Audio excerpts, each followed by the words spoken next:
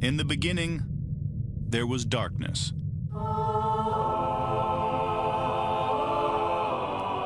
Then, there was Paul Brown. Paul Brown transformed the game. Hello, Paul Brown here. Welcome to the first ever International Browns podcast. London calling to the faraway towns. Now war is declared and battle come down. Good morning, Cleveland. I'm here with my co-host Jack. Jack, how are you, mate? I'm good. I've calmed down a little bit since I refused to come on the show early hours of Monday morning because I wanted to kill Hugh Jackson. But yeah, we're a bit better now, so full steam ahead. Were you banned though, mate? I think I gave you a yellow card because you were saying Hugh Jackson, see you next Tuesday, and I was not accepting it because this is a pro Hugh Jackson show. I was just dropping truth bombs, mate. It happens, but we've got a fantastic guest dragging me back into the studio, so it's all good. Oh, mate, and this is a guest that you've been wanting on for a while. Yeah, it's been one. It's been on the cards, and it's finally here. Well, we've got NFL Analyst Brent Sobleski. Did I say that correct, Brent? Like I said, just call me Sobo, and everyone knows who you're talking about. So you're more than welcome. It's a pleasure to have you on the show. Thank you very much for your time. Oh, thank you for having me. I love doing stuff like this, and it always helps when we're discussing the Browns because I know it's a passionate fan base. It's wonderful to see you guys overseas that have the love for this team, despite everything that they've gone through since the rebirth. It's amazing, as we discussed off the air, the community that's been built through social media and the internet over the last 15 years, and it's just an absolute pleasure to be joining you guys today. Well, thank you very much. So tell us, why are you a Browns fan? Born and raised. Maybe that's unfortunate on my part.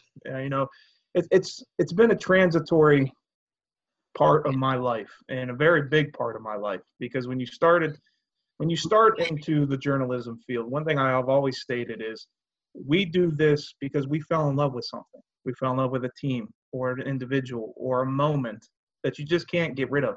And for me, growing up as a child of the 80s Cleveland Browns was that team I couldn't quit. And with Bernie and Metcalf, and you're supposed to say up the middle, but that's okay. And Kevin Mack, I was a huge Kevin Mack fan. I loved watching him play, going into Leroy Horde and guys. And you can go on. And arguably for me, my favorite football play of all time is Felix Wright dumping Don Beebe on his head. It grew from that love of a team to getting the opportunity when I was in college to write on the side, to join the Orange and Brown Report, thanks to Editor-in-Chief Barry McBride, allowing me to cover this team off and on in some form or fashion for 15 years now. And it's hard to get to a point where you can separate yourself from being that fan into a rational analyst. There's some times where when I'm watching football games, I get pumped, man. I told my wife, and I've told my editor straight to his face, if I don't get excited about this stuff anymore, fire me.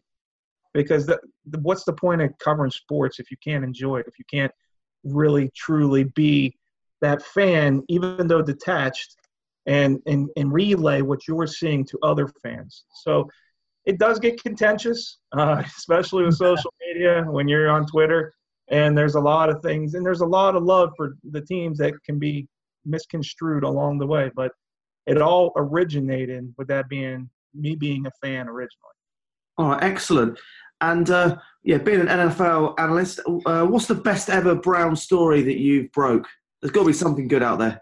Well, my favorite, and now a lot of this stuff is done remotely now. It's just the nature of the beast and how you're trying to stay ahead of the news cycle. One of the things I've done on the side for years, and I'm so known, I believe, I'm not trying to be egotistical by any means, for covering the Browns because I've done it for so long. But I've also covered the NFL draft for just as long. And I've gone to the Senior Bowl and the Combine numerous times over the years, and there's so much information that you get from just those two events. It's amazing because they're essentially the two biggest the two biggest gatherings of the NFL every year. It's not simply you're going there to evaluate talent. You're also going to potentially hire personnel. You're going there just to meet other guys around the league or to discuss trades or so on and so forth. So much happens in just a small matter of days. And for me, one of the things is when you start to establish connections, which is very difficult. And I want to stress that people don't realize what guys like Adam Schefter and Jay Glazer and the national pundits that you see that break news consistently, they've done an amazing job building a network that trusts them and allows them to break news on a consistent basis. So for me, one of the true joys I had was sitting down with a contact while the negotiations with Sashi Brown and Alex Mack were ongoing. Yep. And I was actually part of the conversation of what the free agent center should be actually considering and what would be the best route for him. And so when I discussed this with people later on and like, oh, Alex Mack was never coming back. No, you have to. It was a very, very difficult decision because one thing we find out about these football players is they're not just guys that have ratings on Madden. They're not just on your fantasy team. They're not commodities. They're people.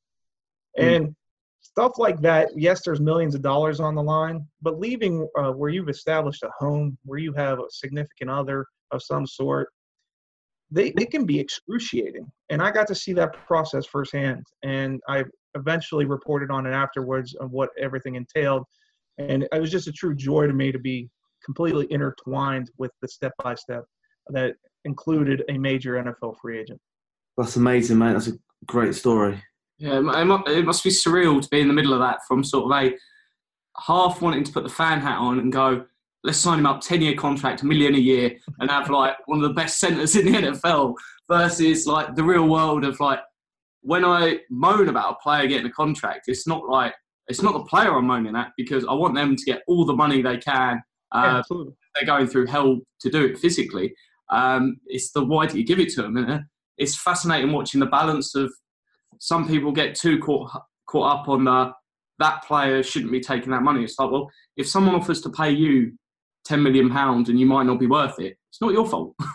No, and you know what?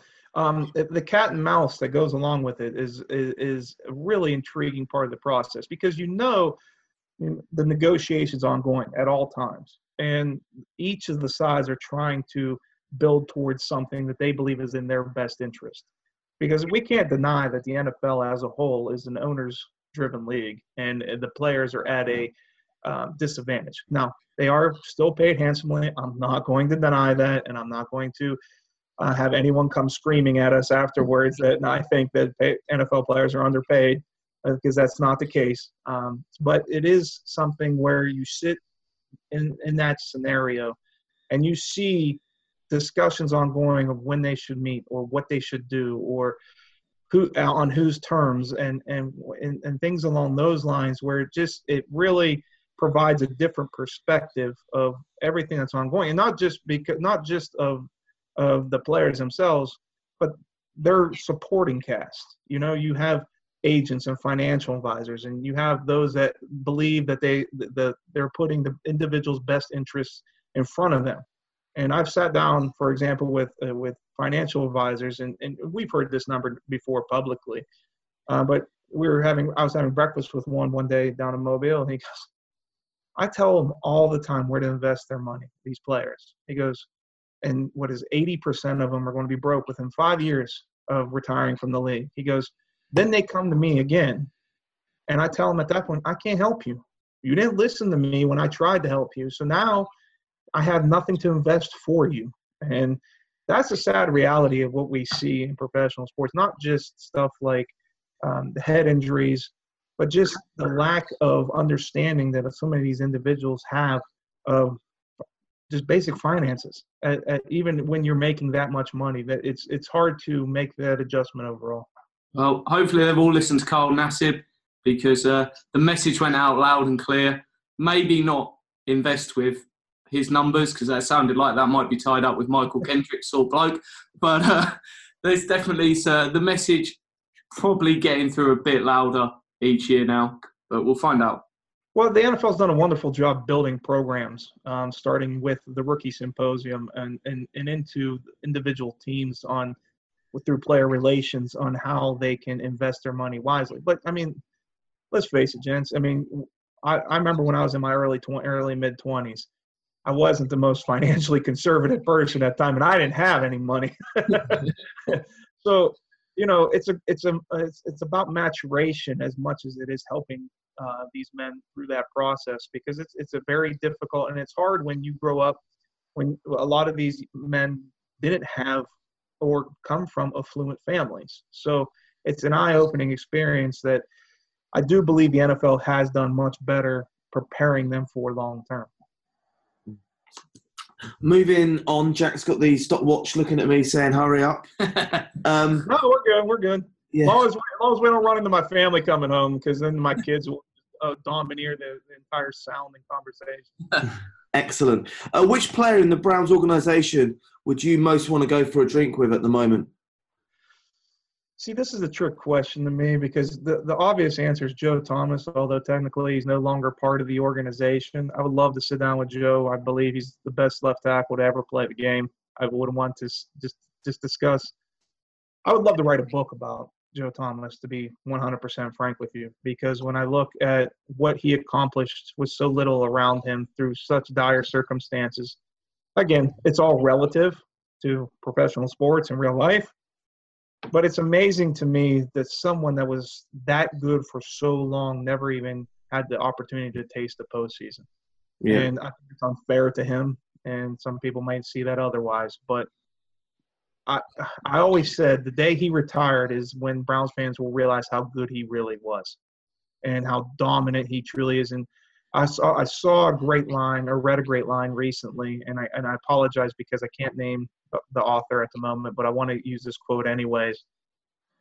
Offensive linemen speak of Joe Thomas like guitarists speak of Jimi Hendrix, because of his ability and his technique, and how it's almost impossible to duplicate what he was able to do, and to sit down and just discuss nuances of offensive line play. Furthermore, the circumstances with all the head coaches and quarterbacks, to me, that'd be an absolute joy, whether it was in a professional or a personal setting. So as a self-described beer snob, would you share a 73 Kolsch, is it, the Joe Thomas beer with him, or would you be telling him, throw that away, we've got to have something else? So, funny story, I was at Great Lakes Brewing the day that released. Since I am such a fan of Joe Thomas's game, I did drive up for that just to experience it and be part of the event. And I did buy a couple cases. It's actually, for those beer drinkers out there, it's not a typical Kolsch. It's usually real refreshing and light, and you get a little bit of not the floral notes, but you get a little bit of the fruit taste in it. His is far more malty. It's a little more maltier than a typical Kolsch. But yes, I did go drive up and buy some, simply because I am much of a beer snob. And Jack, when I was in Cleveland, I did have a pint of his Kolsch. It was quite nice, actually. A lot better than I expected. Yeah. Yeah. Well, hey, if you love Cleve Great Lakes beer, the Christmas ale comes out this week. All right. I'm super excited about that. No, honestly, that's a huge thing in Northeast Ohio, because it's considered one of the best Christmas ales in the country. So when I was up there this past weekend, the first pour is the 25th, which is 2 days away. Yeah. Okay.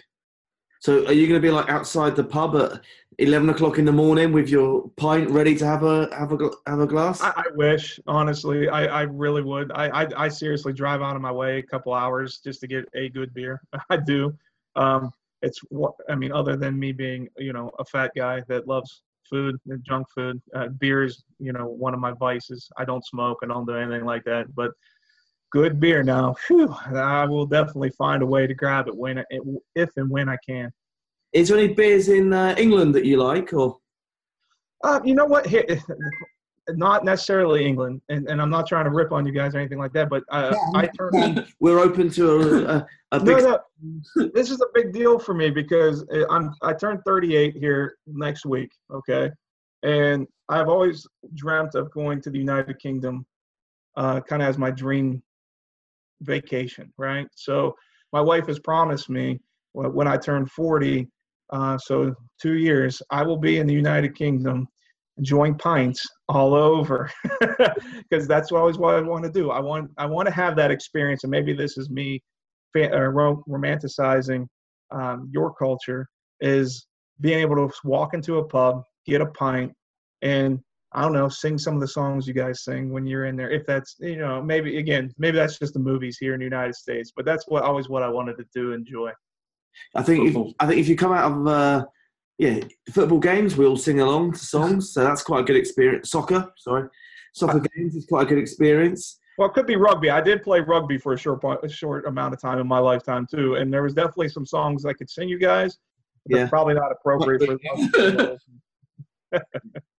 Okay, but in your eyes, there's no beers that you get in the States in the UK that are worth having. I've had numerous, beers from the United Kingdom. I'm more if you're asking about European style beers, I enjoy the Belgian quads a lot more than I would your typical bitters that are coming out of England and Ireland, and the stouts from Ireland. Just my palate and my taste selection. Well, I've got another crazy idea. You're going to wait until you're 40 to come over with your wife. Why don't you just put like a 2-day impact trip to England, leave your wife at home, come over, we get absolutely slaughtered for a couple of days and then fly back. How about that? My problem is I might not make it back, and if I do, I might not be permitted to come back into my house. All right, great. Last question from me. What body part are you willing to give up for the Browns to win the Super Bowl? Wow. Oh, see, that's hard because I've reached a state of apathy a long time ago. I've seen my friends get to enjoy a championship and what it means to them. Where I live in Ohio, it used to be split pretty well down the middle between Browns fans and Steelers fans. Not so much anymore, but it used to be. And so a lot of guys I grew up with are Steelers fans, and I've seen just the joy that when they've won championships, and I would love to experience that. I mean, I was in Cleveland when for the parade for the Cavs, and that was such a cool experience overall. And it was just, but you know what happened when you're at that parade? Do you know what you heard constantly? Go on. People would state, now this is great, but just imagine if the Browns won. This town will burn to the ground. And, if I answer your question, I don't know. Let me go off the beaten path and say I'll give up a testy to see the Browns win. Yeah, I already have 3 kids. I don't kind of need them anymore, so I can get rid of one of those. More or less there with the whole body. If we win a Super Bowl, you've been promised more or less every body part going. You've had a brain, you've had a heart. Do they have any lungs or kidneys yet? Lungs and kidneys are next on the list. You don't want my kidneys, because obviously I use them to the fullest extent. Well, liver, same thing. Well, Brett, I want a world exclusive. Would it be your left or your right testicle? Let's go left. Why not? All right. And like I said to everyone, when we win the Super Bowl, I'm going to go back to these tapes and listen to it, and then there's going to be a few ugly people walking around. I know that. See, that's why I picked an internal organ and one that I don't have to use because I have children. So I'm good. Yeah. And guys, what's the chance of us winning the Super Bowl this year? This year? Yeah. No. We'll win one in Baker's first 5 years. I can see that actually occurring if you continue to build the roster the way John Dorsey has started. And I know this is supposed to be a Hugh Jackson show. Very good. I like this. But it is a poisonous situation within that organization, and he is at the head of those issues. And if he makes it out of this regular season, I'll be absolutely stunned. It's a 50% Hugh Jackson show, and the 50% line is right there between me and Paul. What's problematic? Jack. What's problematic to me is, and it's not necessarily that. I mean, we can point to multiple instances where mistakes are made in game, and that happens, right? And you can look at the losing record and put it up with anyone that's ever coached in the NFL, and it's awful. I mean, it's literally the second worst of all time for anyone that's coached more than 40 games. I mean, you guys could even name the other coach that has the worst winning percentage. It's Burt Bell from 1939 to 1941. Steelers, yeah, Steelers and Eagles. And so that puts into context how awful this stretch has been. With that said, you could stomach all that if Jackson was at least personable. You know, if he was a Gus Bradley or even a Romeo Crennel, guys who have great respect around the league. And I'm not trying to belittle Jackson's history as a coach, but as a head coach, we have seen internal strife for over a year now. It started last year with his inability not to throw players under the bus. Jason McCourty comes out publicly and rails against it. Then he's no longer part of the organization. Now you transport a year ahead of time, and you've reached a situation where it's grown a little venomous between your head coach and your offensive coordinator. And we knew going into this situation that you had three really strong personalities with your head coach, your offensive coordinator, your defensive coordinator. And if everything didn't go smoothly, you're basically hitting the nuclear button. and the fallout's going to be there for John Dorsey to pick everything up and hopefully build an organizational approach that has a top-down philosophy and where everyone's on the same page, because that hasn't existed since Jimmy Haslam's been the owner. All right, I want to get into the main content now. Well, it's only a week away now, and we're sort of seeing the move starting. So hopefully by the time when we actually drop this podcast tomorrow, there hasn't been 101 trades, and these things sound like stupid. Only one today so far. Only one today. Eli Apple to the Saints. What was it? I got a fourth or a fifth for him? Fourth, 2019 fourth, and a 2027. Okay, quick fire round. Would you have gone with that? I would have loved to see him at the Browns for that. You know what? I'm not saying he's Eric Flowers, but he hasn't been exactly living up to expectations at this point either. And there's always the concerns about his maturity levels. So if you're going to make a bold move, if it's Cleveland, and I know we're going to get into this stuff, but if you're going to make a bold move at cornerback, go big or go home, because the best one's on the market. Well, sorry, would you go for it? Yes or no? For Patrick Peterson? No, for Eli Apple. Eli Apple. For Eli Apple, no, I wouldn't have made that deal. Okay. Now, I'll jump ahead and I say if it's Patrick Peterson, if it's anything less than a first rounder, you do it and you don't look back. Because, yes, he's expensive, but you have him under contract for 2 more years beyond this season. He's only 28 years old. Okay. I've said if it was sort of a second and a third or something, I'd love to get that deal done. I think it's going to take a lot more than that, and that's my fear. It really depends on where Arizona's at, and that's the question mark. You know, I wrote a piece about Amari Cooper before the actual trade occurred about potential landing spots and compensation. And a lot of people kind of were aghast when I kept linking first-round picks to Amari Cooper. And it wasn't because I felt he was worth a first-round pick, but I knew the Oakland Raiders organization wanted maximum return. You're not just going to dump a 24-year-old wide receiver that you already invested a 4th overall pick into, had 2,001-yard years, and then take a 4th or 5th round pick in return. You want maximum. You want to maximize your draft assets. So it really is where Arizona stands, and I don't have that answer at the moment. Of course, Peterson's going to demand a certain amount of compensation just because he is such a high-level player. But this is a team also that's hired or fired their offensive coordinator in the past week.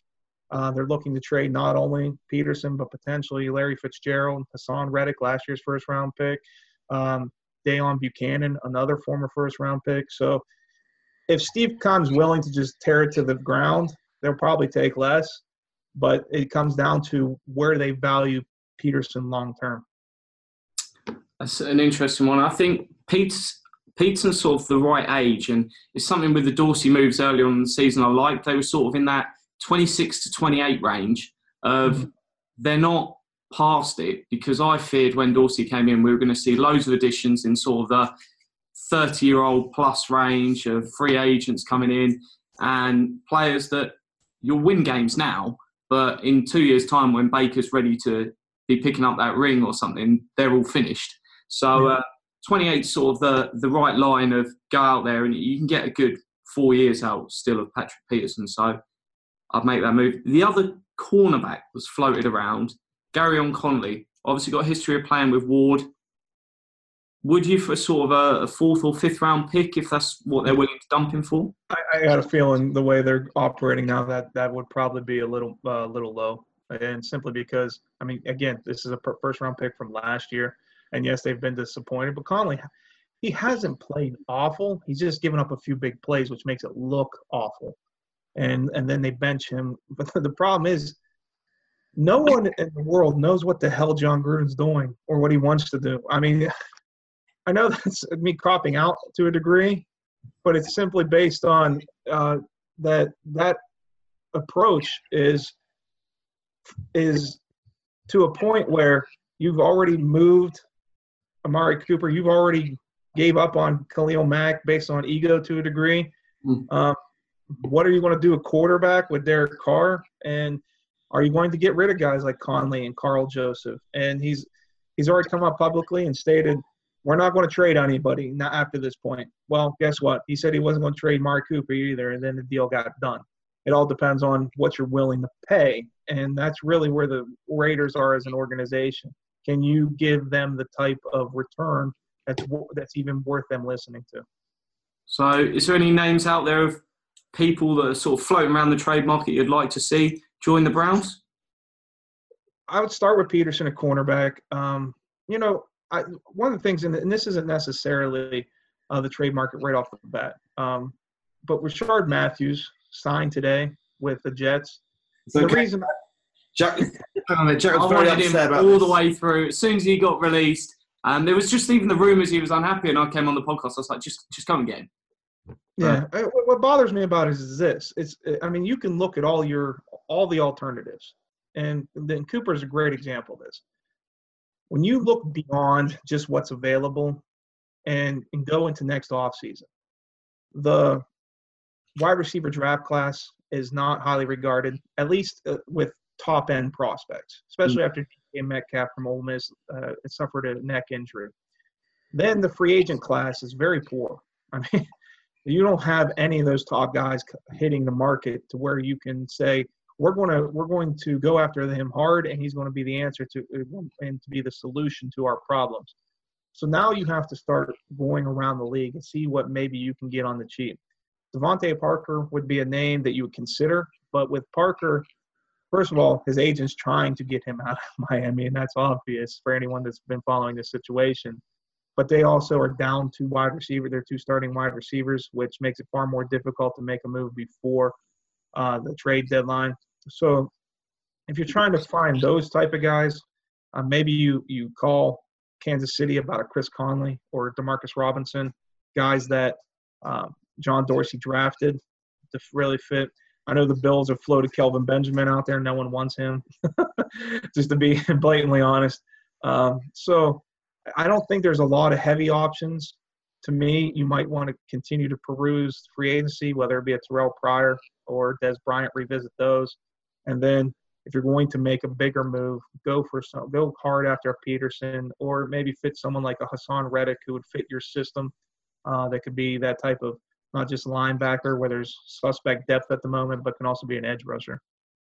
Yeah, it's just with sort of the wide receivers, unless you're the insane 2014 class, don't expect too much for the first 2 years. And that's sort of the tough thing of like Callaway came in and there was some fantastic plays in pre-season and people get excited. And I was like, just pretend he's not there for 2 years and let's see what happens. And I was sat there sweating it going at the start of the season. If Callaway and Gordon go to a party one night, get on the weed, and then Corey Coleman breaks his hand, we're left with Landry and nothing.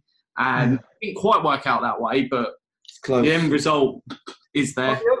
The other alternative, you can look at other teams that have depth at wide receiver, but they're all going to be aging with gigantic contracts. So you're looking at teams like Denver. I think Emmanuel Sanders would be a very good move, who obviously has at least a prior history with Todd Haley for 1 year in Pittsburgh. then you would have his ability, but he's not a true X receiver. You're going to be overlapping to a degree with what Jarvis Landry does, but he's only 30 years old. He's under contract for 2 years for less money than Demaryius Thomas would be from the same Denver's roster. And so who's a little bit older, who costs a little bit more, but he's a bigger target.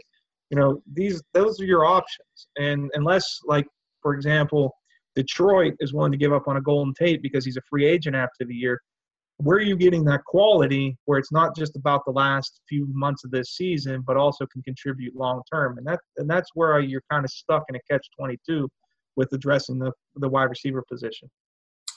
So that's sort of coming in. What about going out? Sort of, is there anyone on the cards? Tyrod Taylor is sort of, I think only if a team were going to go ahead and start him now, I think they're going to jump on him, which unless there's going to be an injury in next week, probably not going to happen. But is there any names you see as potentially outgoing?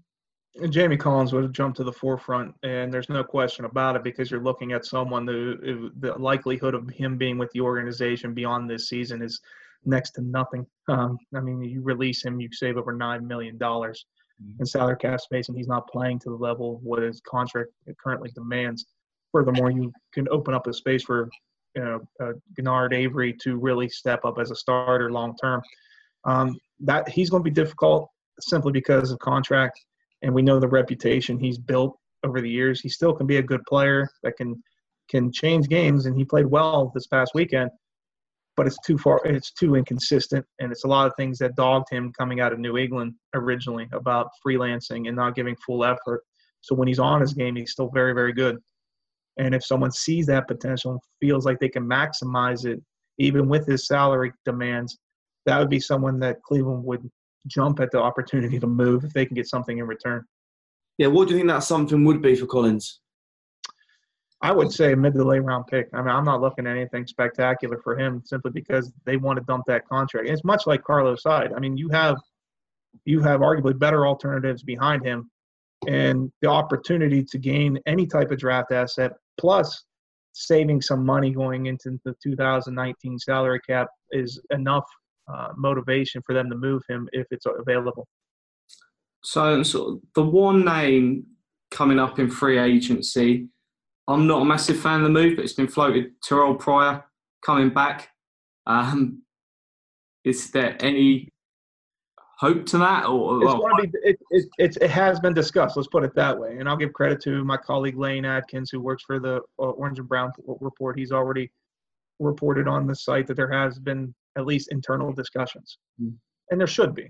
I know Pryor hasn't developed the way people expected. When he came out on the market and the Browns chose to sign Kenny Britt after Pryor had a 1,000-yard season, but he hasn't meshed well. He's an abrasive personality. It's just the way he is, and if you're bringing him into that locker room, that's a question mark. But there's no doubt in my mind that just from a skill set perspective, he helps what you need. You need size, you need athleticism, you need speed.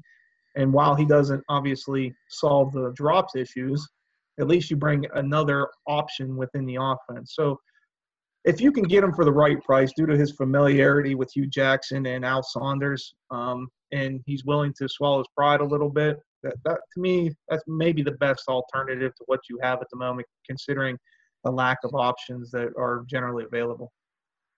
Yeah, it sort of happens within every team, I'm sure, but it's always funny when you hear sort of the reports come out of the Browns internally that they discussed X, Y, or Z. So they discussed like taking 2 quarterbacks first and fourth in the draft, and it was like the whole world went into meltdown over it. And it was like, well, if I'm paying someone that much money and we're literally changing the fate of the franchise, they don't have to seriously go, we might do this, but I'd like them to have the discussion. And there just sort of seems to be some sort of weird mentality amongst fans that they hear it's been discussed and think that they were 10 seconds away from pushing the red button.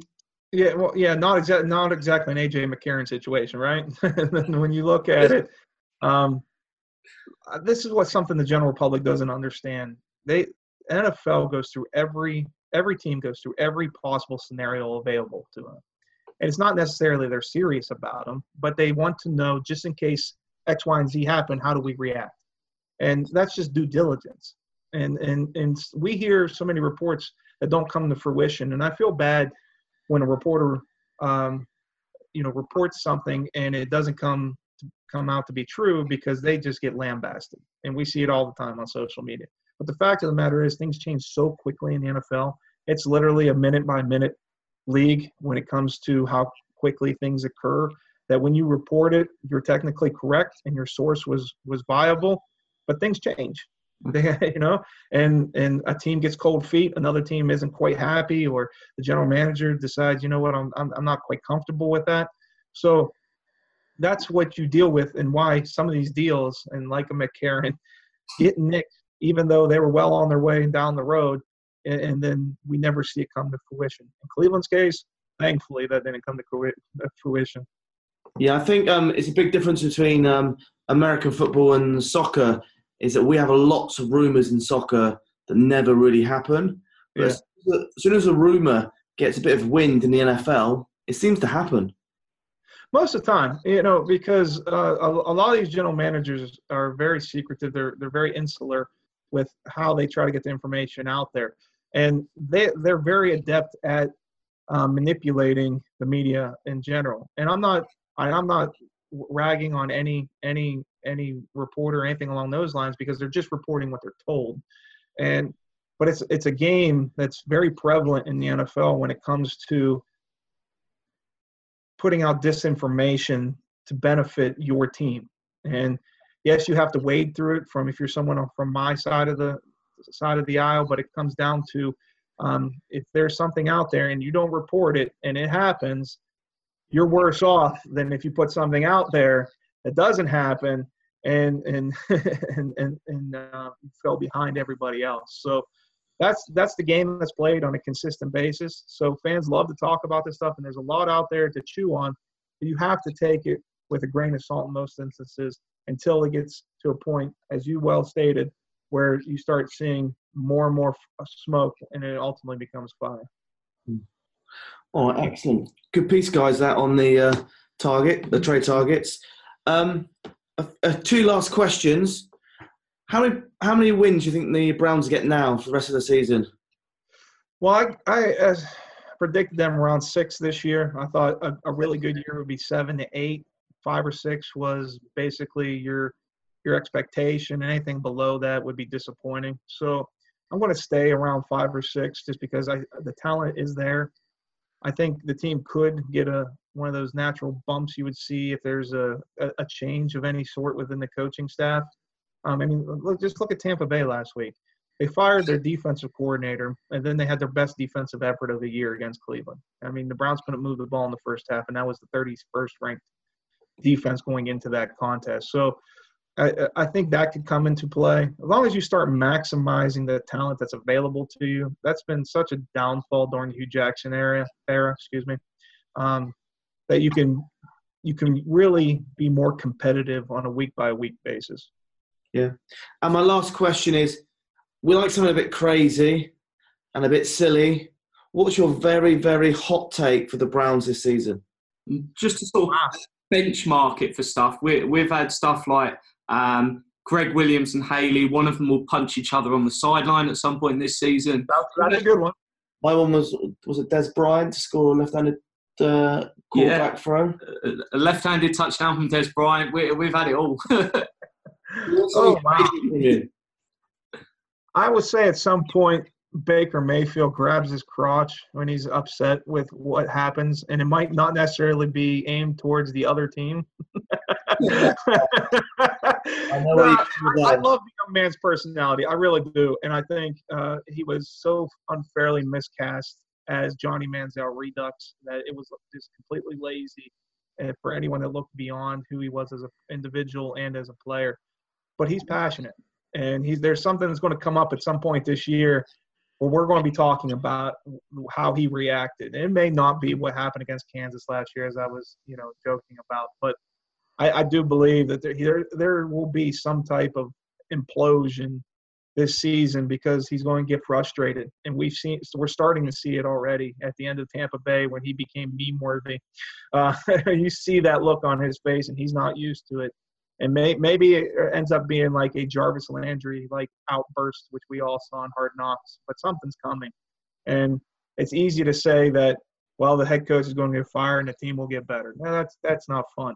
But the quarterback going nuts on the team, that's something I would like to see, because it'd be completely different than the previous 29 quarterbacks that started in his stead. It's going to be interesting. I'd love to just see him explode on someone. I don't even care who it was, just to get going. Because when he's like in 2-minute drills, when he gets pumped, the whole thing just moves. So no, really can't wait to see it. But thank you so much for joining us. Been really, really good fun and really interesting conversation. Where can people find you? What's your Twitter handle? Obviously, Bleacher Report is where you write. Well, yes, you can always check out my work at Bleacher Report. I put on multiple columns each week, covering Monday Night Football. We do predictions. And by the way, now that here in the United States that we have legal gambling for sports, this is the first year I've ever had to make predictions against the spread, and it is difficult. Yeah. That's fine. So I'm still adjusting, so don't hold that against me. If you want to follow me on social media, I'm always on Twitter at Brent Sobleski. It's just my name spelled out all in one word. I like to rile people up a little bit, especially Browns fans. I poke the bear, as you gentlemen well know, but it's all in good fun, and I do love discussing football. So if you got questions, anything along those lines, I'm usually trying to be as receptive as possible along the way. Good. Are you out in Cleveland at all for any games rest of the season? No, I don't have them this year, unfortunately. I think the shine is starting to wear off a little bit from a national perspective, and I'm not trying to be mean. It's just one of those situations where Baker Mayfield does sell, and I'm not going to argue that, but the rest of the team right now is a bit in a hole, and they need to turn it around to really get people to notice once again. The Jets game started it. They need to find a way to finish it, and that's been a problem for far too long. How about this one? We beat the Chiefs, and the world goes mental. Oh, my gosh. Seriously, if there was a game, and like, if you guys, I don't know how big of a college football fans you're, or if you follow it at all, but the game where Baker Mayfield played Patrick Mahomes, Oklahoma versus Texas Tech, is one of the best games you'll ever see. And if we can get something even close, the NFL world will go bonkers. But wasn't it something like 57-66? It was something insane. Yeah, Mahomes threw for 700 yards and had 7 touchdown passes.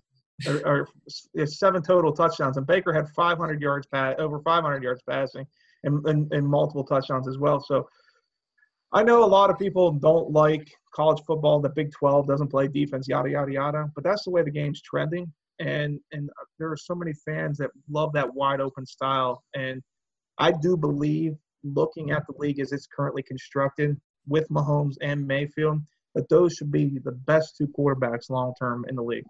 Yeah, no, it is funny from a perspective where you hear people go, oh, you can't play the air raid offense.